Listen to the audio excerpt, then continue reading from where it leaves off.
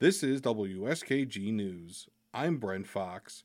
The World University Games are underway in the North Country. About 1,400 college athletes from more than 40 countries are competing over the next week and a half. As the official host, Lake Placid has been preparing for these games for years, but it's still unclear what kind of impact they'll have on the village. Emily Russell reports. Businesses in Lake Placid know how to cater to visitors. There are big events here year-round, but some are really stepping it up for the World University Games. Victoria Celeste owns a hat shop downtown. How did you come up with the idea of selling waffles?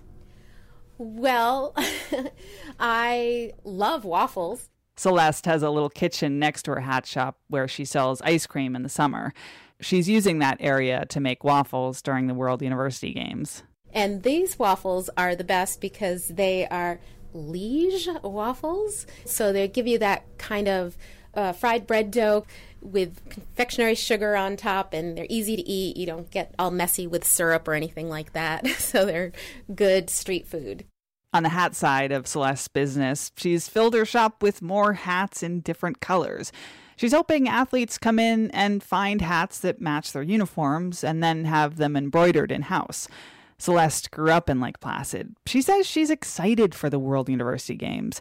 She's glad the village is hosting another big international sporting event. I was here during the 1980 Olympics. My brothers worked at the arena, and so it kind of has that vibe of the world coming to Lake Placid again.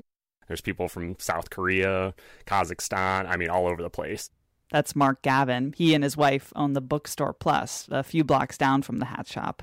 For the last week or so, we've had lots of people from different countries in here. We actually have a map up in the front of the store, a world map, where we're asking people to pin where they're from. So it's exciting to have everybody here. Gavin says he's especially excited to host a book signing event with the American figure skater Nathan Chen. Chen is an athlete ambassador of the Games. There's also live music every night in downtown Lake Placid. Main Street will be closed to car traffic during the Games, which some locals and shop owners are frustrated by. Emma Bradley works in the Little Blue House. It's a downtown clothing shop. I think it's good and bad because if we had cars on Main Street, it would just be a lot and just a lot of traffic and stuff. But the no cars, it's harder for people that live on Main Street and work on Main Street. Locals have been able to apply for special parking permits, though some say they haven't gotten theirs in the mail yet. It's also unclear how much foot traffic the Games will actually bring downtown. Organizers have sold about 22,500 tickets for the Games. That's about a third of their original goal. Heather LePere owns the Breakfast Club, a restaurant downtown. She says that kind of uncertainty has been tough to plan around. Like when Ironman's in town, I know what to expect and how to deal with that. This is very unknown, so we kind of played it a little safe. The Breakfast Club is extending its hours, like many other shops downtown, but they'll mainly just sell hot drinks and alcohol in the afternoon.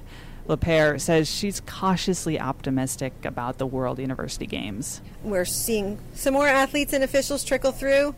I see a lot of buses going up and down the street as people kind of get into town and get settled. So that's all I've seen so far. It is a relatively quiet day in downtown Lake Placid.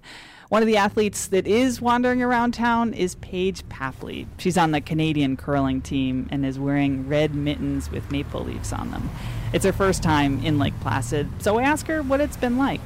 Honestly, didn't really have any expectations. Heard some really positive things about it before from some people I know, and then we got here and it is beautiful and everyone is so friendly, and we've just been wandering the streets and it's been really fun. This is one of her only free days, though. Starting Friday, the Canadian women's curling team competes at least once, if not twice a day, in Saranac Lake. Other athletes may have more time to shop and eat, and businesses here are hoping visitors and locals come out too. Connor Riggs is in town from Syracuse. He says he loves Lake Placid and thinks it's good that New York State invests hundreds of millions of dollars into the village's Olympic legacy. It's nice to see that it's still being used, at least. Sometimes you read stories about how, whatever place had the Olympics and now it's a ghost town and it's not getting used at all and stuff. And you can come here year-round and there's always stuff to do. That's especially true during the World University Games. There's a lot planned for Lake Placid, but there are also events in Saranac Lake, in Wilmington, North Creek, and the Canton-Potsdam area. I'm Emily Russell for WSKG News.